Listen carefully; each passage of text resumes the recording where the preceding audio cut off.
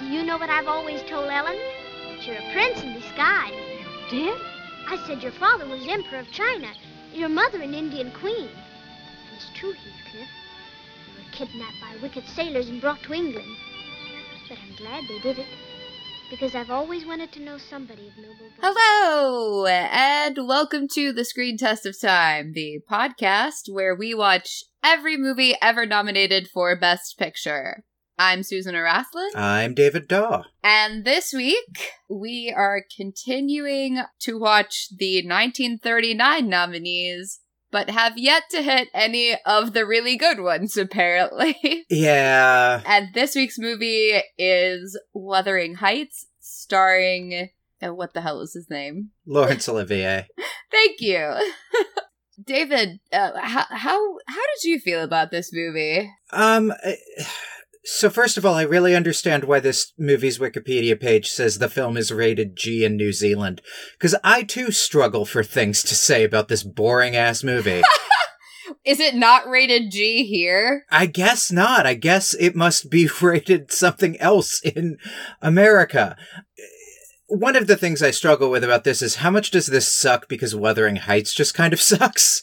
And how much does this suck on its own terms, you know? Yeah, and unfortunately I can't answer that question, at least not informedly, because I've never read Wuthering Heights because it's a bazillion pages long, and maybe I'm being a jerk to judge Emily Bronte by her sister, but I hated Jane Eyre. I mean, Heathcliff is the canonical That Hark a Vagrant comic about the Bronte sisters. It is the canonical you just like alcoholic dickbags. Yeah. I went to the Wikipedia page accidentally about the full novel. I tried to read Wuthering Heights once, got like 50 pages in, read the Wikipedia summary, and was like, oh yeah, I'm not for me. But I do know that one of the reasons this movie is only an hour and 40 minutes long, although it feels much, much longer, is because there's kind of a whole second half of the novel. Heathcliff and Catherine have kids, and those kids have their own fucking drama. It ends essentially the same way, but the meaning of that ending is kind of more ambiguous and different. It ends with Heathcliff dying tragically, pining for Kathy. But they both have children with their respective spouses, and those kids have their own drama, and it becomes about the way that trauma and abuse fundamentally break people, because Heathcliff is a fundamentally broken person, which this movie does not understand at all. My biggest issue with this movie is that we are told over and over again that these characters have certain qualities which they never demonstrate or we have no basis for. Like, Heathcliff is a fundamentally broken person because one time the older boy in his adopted family pushed him to the ground and threatened him with a rock. There's a lot more abuse that actually happens in the book. We're also told that Kathy is the most lovable and utterly irresistible woman on the planet, and yet she demonstrates absolutely nothing to lead us there. And they very specifically say at one point that, you know, it's not just about the fact that she's pretty. And I'm like, I've never seen her read a book. They show her embroidery at one point, and it sucks. Yeah. Like, why? I mean, I think it is that they compress so much that, like, yeah, there's one scene of Heathcliff having anything but a pleasant childhood, but then inexplicably everyone is like, you're just garbage trash. That, like, after this big scene where the dad is like, everyone is equal under the eyes of God, and you have to learn to be generous to poor people. It's like Kathy seems to internalize that for a scene, and then become incredibly classist like everyone else in the movie.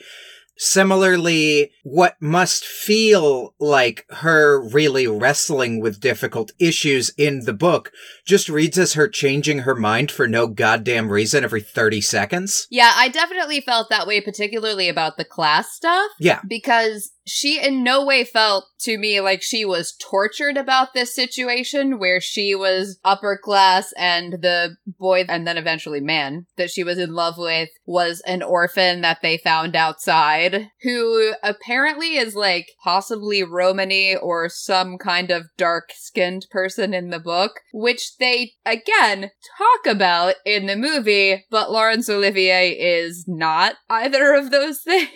Yeah. I mean, the other thing that happens is all the time jumps are so weird because this movie wants all the big dramatic moments. And so there are all the declarations of like, no, Heathcliff's never coming back. Never. I can feel it. Cut to, it's been 3 years, I have a daughter now, and I like knitting. Heathcliff's back. What? Holy shit! That where it's like you don't have any time to think he might not come back.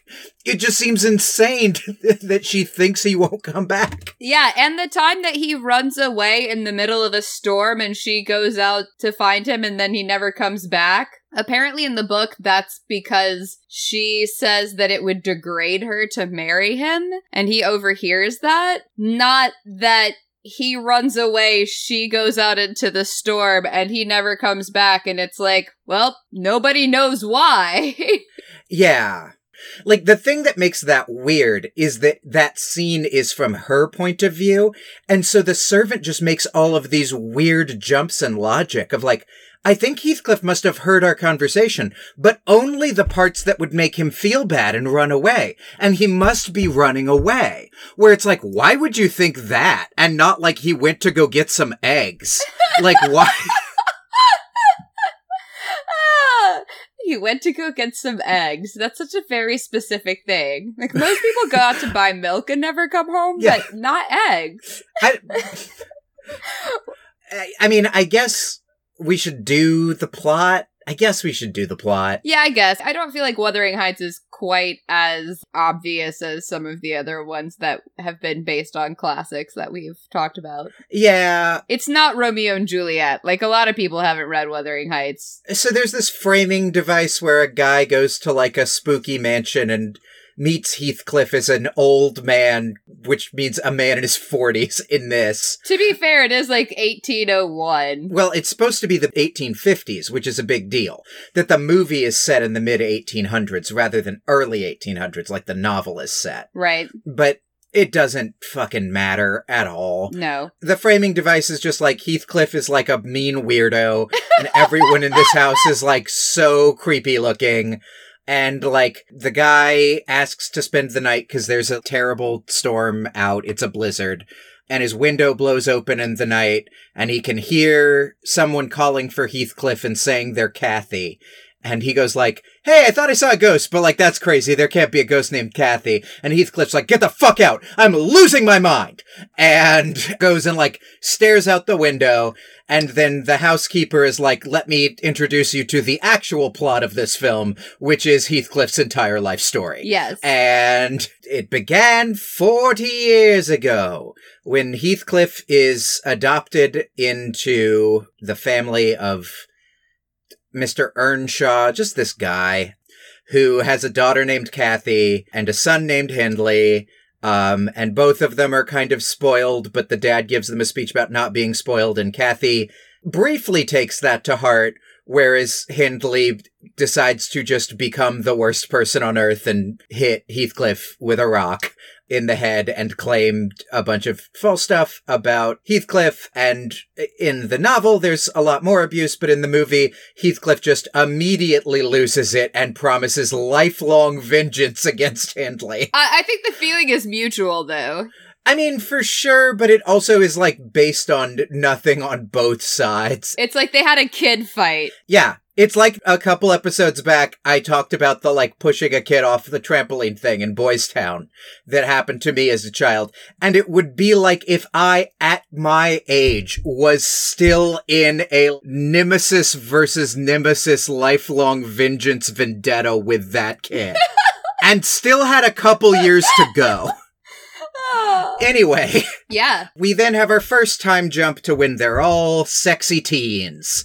And Heathcliff and Kathy have fallen in love from their, like, childhood game of playing make-pretend that is extended into their teens. Hindley has become even more of a shit. This is where Kathy starts doing her thing where she vacillates between being wildly in love with Heathcliff and caring about nothing else in the entire world, and then going like, actually, the class barrier between us is too large and can never be filled. Seemingly at random. And in one of these seemingly at random shifts, she decides she wants to dance and hears music from a nearby party. Which Hindley has gone to, but she hasn't, which is really like... Right. Why? Yeah.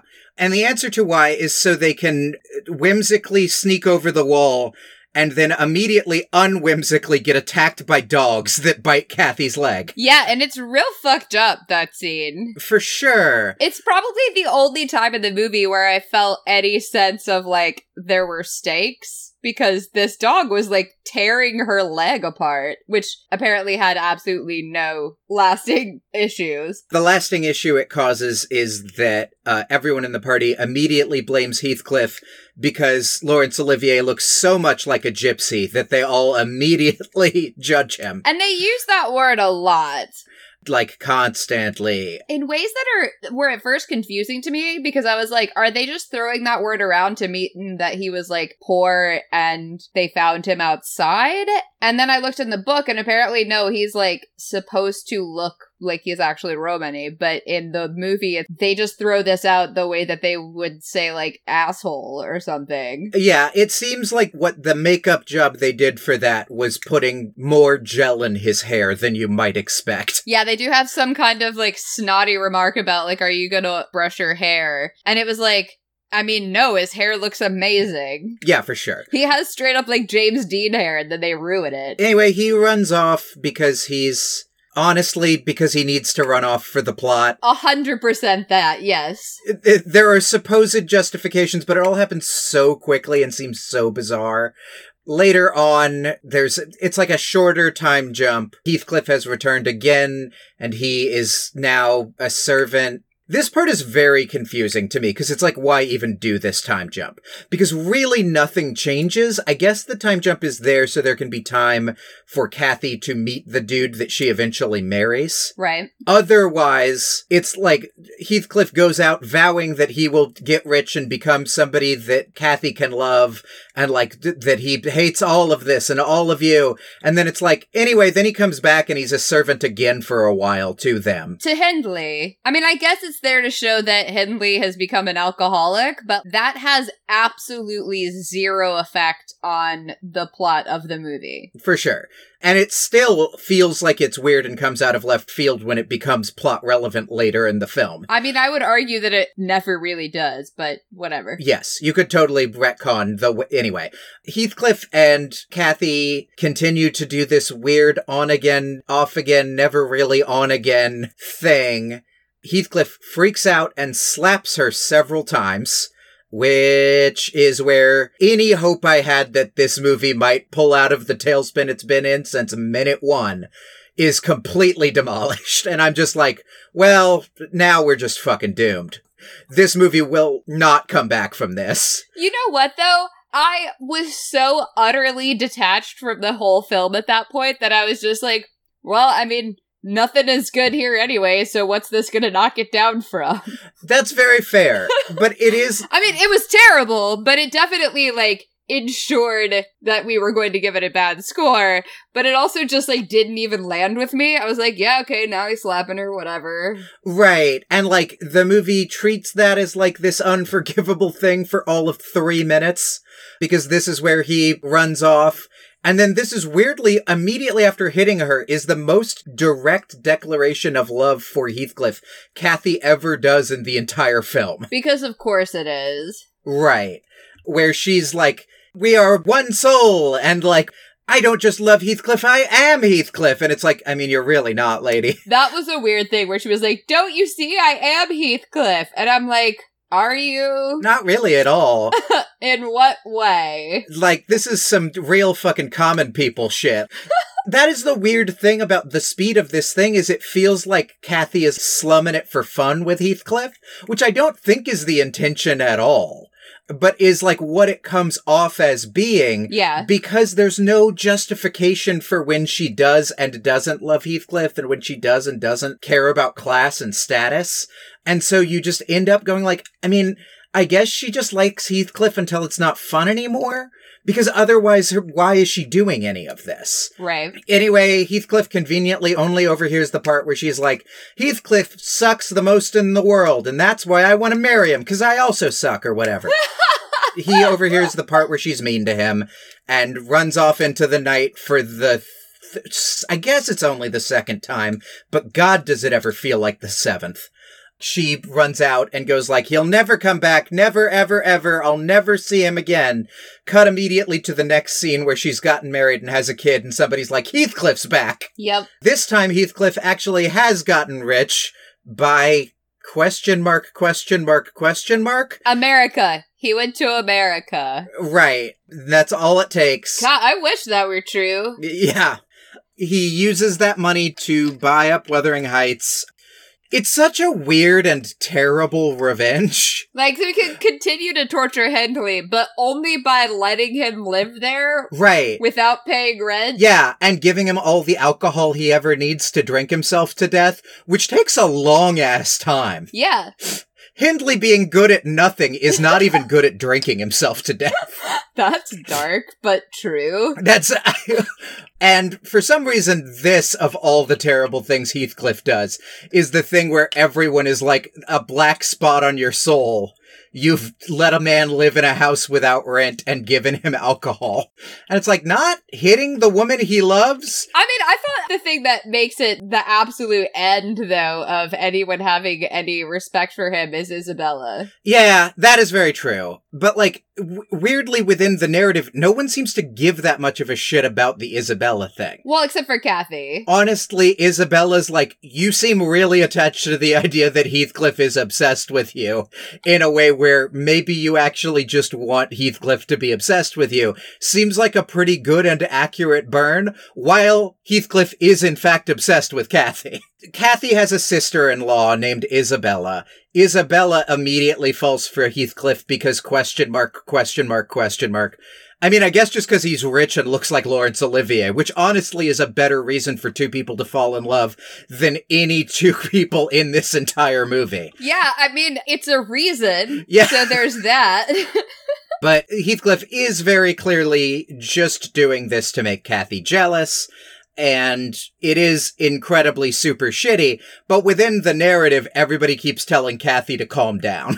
No one seems angry at Heathcliff or to even notice this is a shitty thing, because they're so busy thinking he's really shitty for buying a manor house from someone. And letting them continue to live in it. Let us please put that. It's not like he kicked him out on the street from his ancestral home. He was like, yeah, you can just stay here and keep not working and just drinking all day. Yeah. Which, like, somebody could argue that that was actually the nicest thing he ever did. Yeah.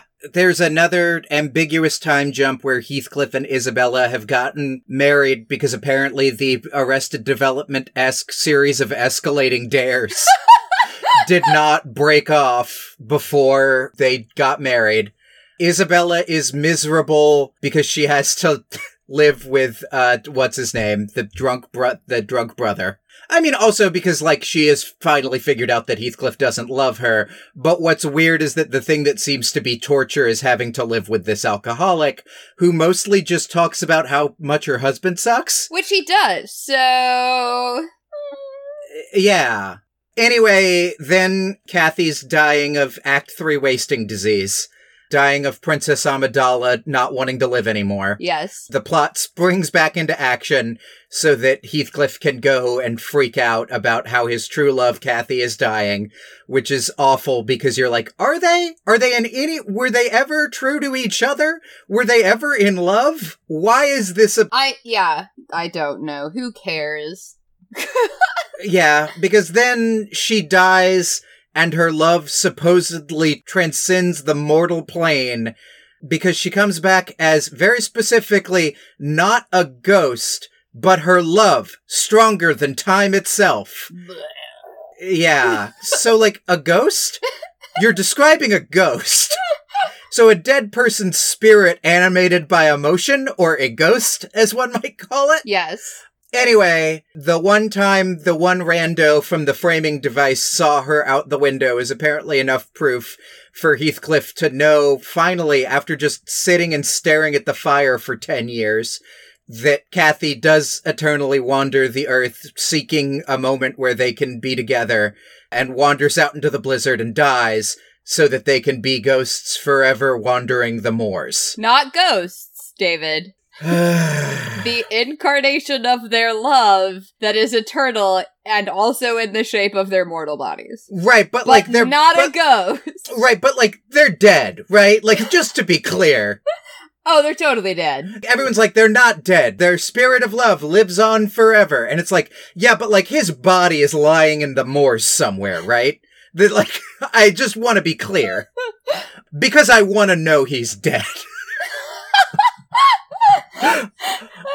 Yeah, I think we can pretty safely say they're both dead. Yeah. Like I say, the novel ends similarly, but goes on way, way longer and adds a lot of ambiguity to the fact that Heathcliff is an asshole driven by vengeance that maybe isn't capable of love, and that Kathy maybe is more interested in some other things in her life than in Heathcliff. And they have kids, and those kids are affected by the trauma of their parents, and have their own shit going on. And so they get to live on forever now is more a, like, they get to escape from the pain of the mortal plane, which sucks for everybody, and less their love has animated them into this weird heaven they get specifically, where they get to wander the moors together forever. Which is just weird, because why would you make these two fuckers one of the grand romantic couplings of all time? They're both terrible people. You know, when the movie started, and it was like very, very gothic in tone, I thought, oh god, really this? Because gothic storytelling is hard to get right, and I actually just came off of reading a 4-book-long neo-gothic series, which is really good. The first book is called Shadow of the Wind, and then you can find the rest from there if you want to read it.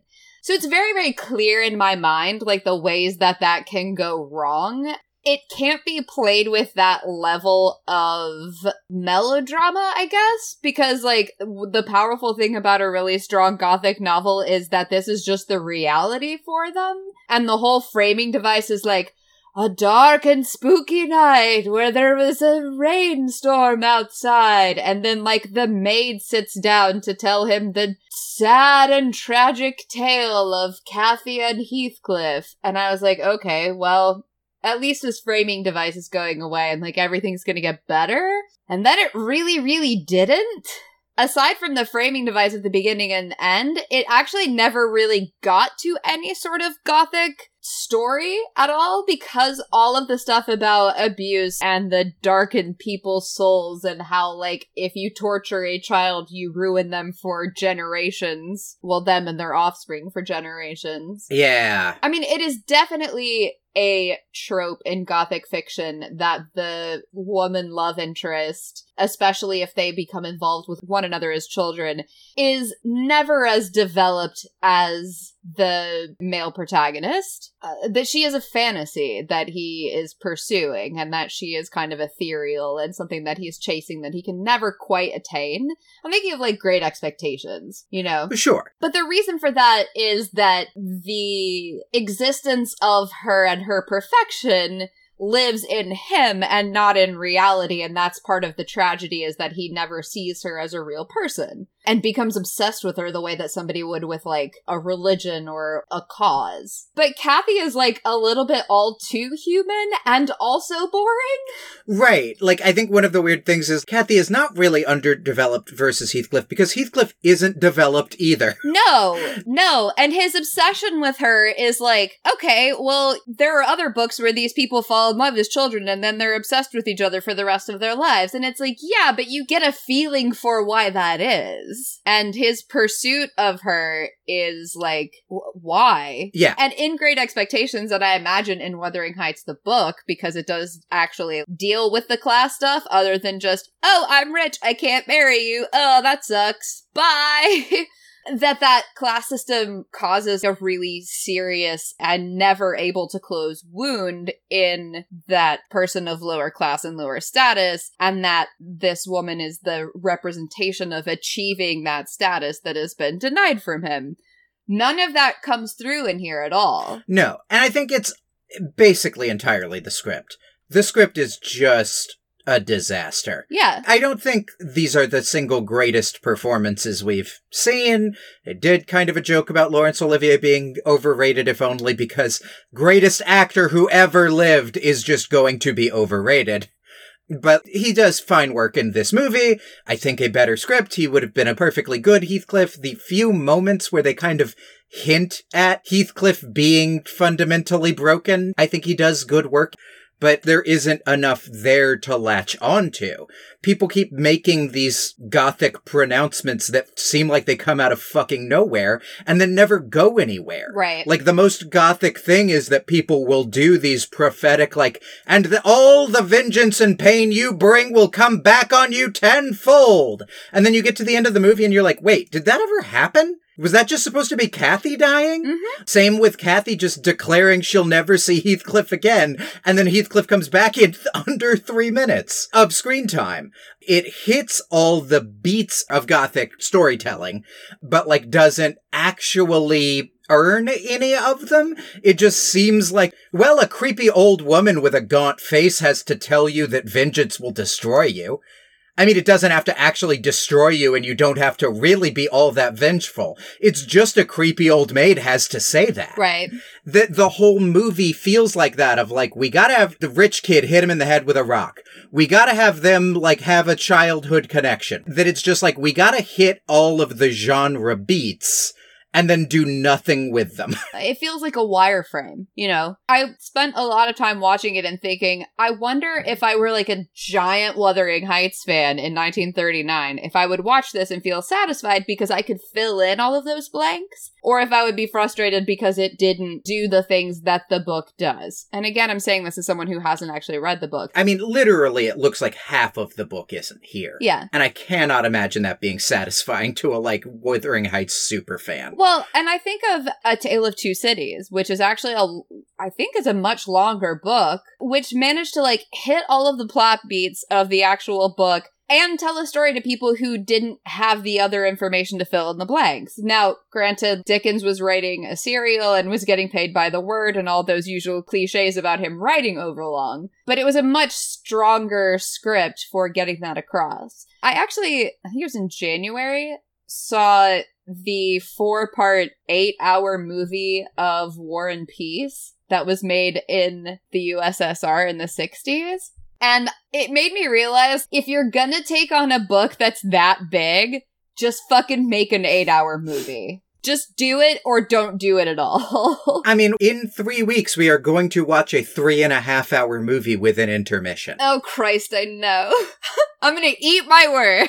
But, like, so one, that, but two, like, you're allowed to do that. Yeah. This doesn't need to be a tight hour 40. I mean, maybe not 8 hours.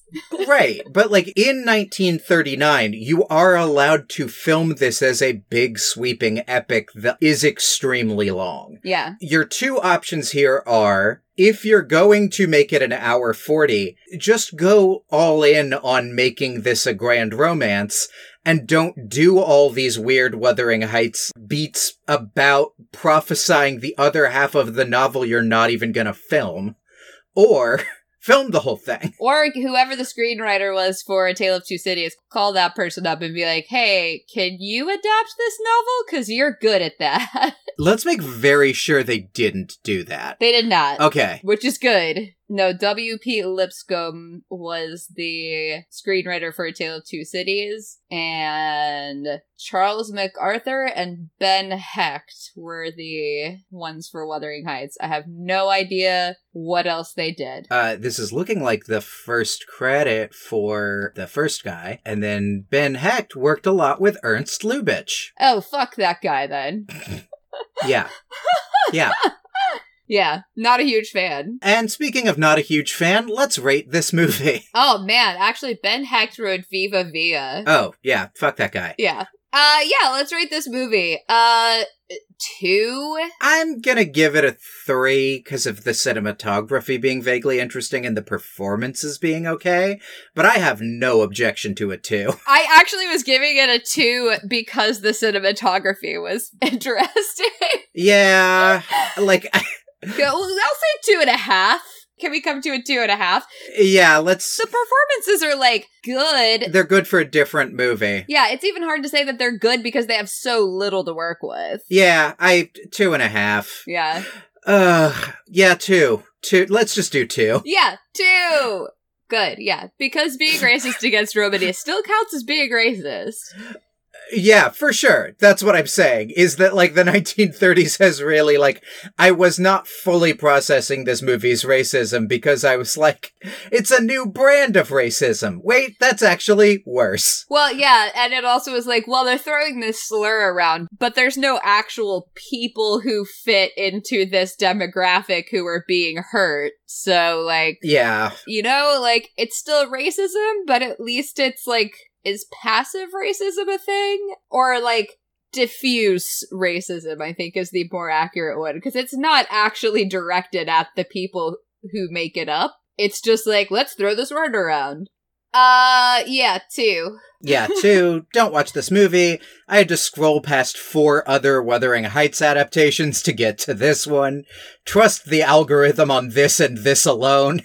I literally have never seen one of the 1930s adaptations of something really famous be this deeply buried in Amazon. Oh, that's interesting. Be this, like, surely you don't mean the 39 one. No one wants to watch that. And as far as, like, things you should watch instead of this, Criterion either has recently released or is going to release the War and Peace adaptation that I mentioned, and it is totally worth sitting through for 8 hours. Something else I would recommend doing, though, if you only have 103 minutes, which is the runtime of this movie, is going to the DMV without a book or your phone. Because it will actually be more pleasant. Yeah, and it'll take about 103 minutes. And more interesting, because you can at least people watch it, like, those are real people who are fully developed. Did I already last week? I'm trying to find the runtime of a thing. Not that it really matters in this sense. Yeah, that'll save you 4 whole minutes to watch 10 Things I Hate About You. A genuinely great movie that has absolutely nothing to do with this film. I just watched it again recently and was just shocked how good of a movie it is. The cast is stacked. Yeah, it is really, really good.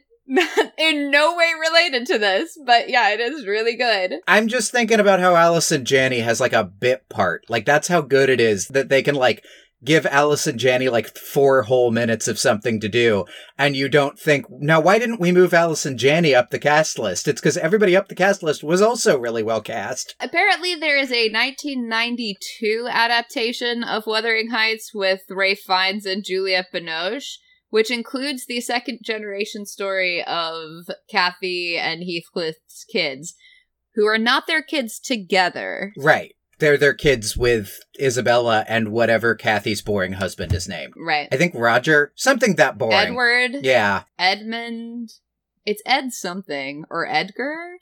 Whatever. Yeah. And there's also apparently a 2-part drama series starring Tom Hardy, who I imagine is Heathcliff, which that seems like a pretty good bit of casting to me. Yeah. But actually, I hate Wuthering Heights now, so maybe don't watch anything to do with this. Yeah, maybe watch 10 Things I Hate About You, because Wuthering Heights is just bad. That's a real possibility. We would have no way of knowing. I'm really gonna go to bat for it. I'm gonna, like, what if that's just my thing from now on? Is that every single movie, I'm like, should you watch this or should you watch 10 Things I Hate About You? That's not fair, though, because the answer is always going to be 10 Things I Hate About You. I feel like, yes, I feel like it will just become a proxy for should you watch this movie. If it's an either or between 10 Things I Hate About You and almost any movie, even if I think you should watch it, I'm gonna say, like, you should probably watch 10 Things I Hate About You instead of, I don't know, Rocky. I don't know about that.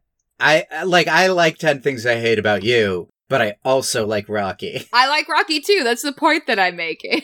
And by then, I would have already told you to watch 10 Things I Hate About You approximately 137 times. So I think by then I'd be like, maybe take a 1 week break from watching 10 Things I Hate About You to watch Rocky. I'm pretty sure by that point you will have told them to watch that movie like 237 times. That's fair. If not more. I'm not quite sure, because we do drop down into the 5 nominee years pretty soon. Anyway, next week, we are getting to the first of the 1939 movies I've actually heard of, which is Love Affair. Don't know if it's good. I really have not heard of Love Affair, but I hope it's good. I've only really heard of it because I know that An Affair to Remember is a remake of it. Oh, right. But, like, I don't know anything about the actual source material. Oh, fun fact, it's in the public domain. Sweet, so we can watch it for free, which means you can too if you want to take the risk. Yes, a link to it on the Internet Archive is available off of the Wikipedia page, in fact. Cool. Which is extremely convenient. I don't even need to Google Watch Love Affair 1939 like I do every week. See, I always do movie year full movie for my search term. That also works. That's like my fallback position search term. Yeah. Because I want to be angry about how hard it is to find the movie, I guess. Cool. So, until next week, this was half of a book, which is we have a terrible history with and continue to have a terrible history with. Yeah. Ugh. Except for Tale of Two Cities. Yeah, which only had the one city, but still worked out fine. Bye, everybody. Goodbye, everybody. Heathcliff, you must go away. You must leave this house and never come back to it. I never want to see your face again or listen to your voice again as long as I live. You lie. Why do you think I'm here tonight? Because you willed it. You willed me here across the sea.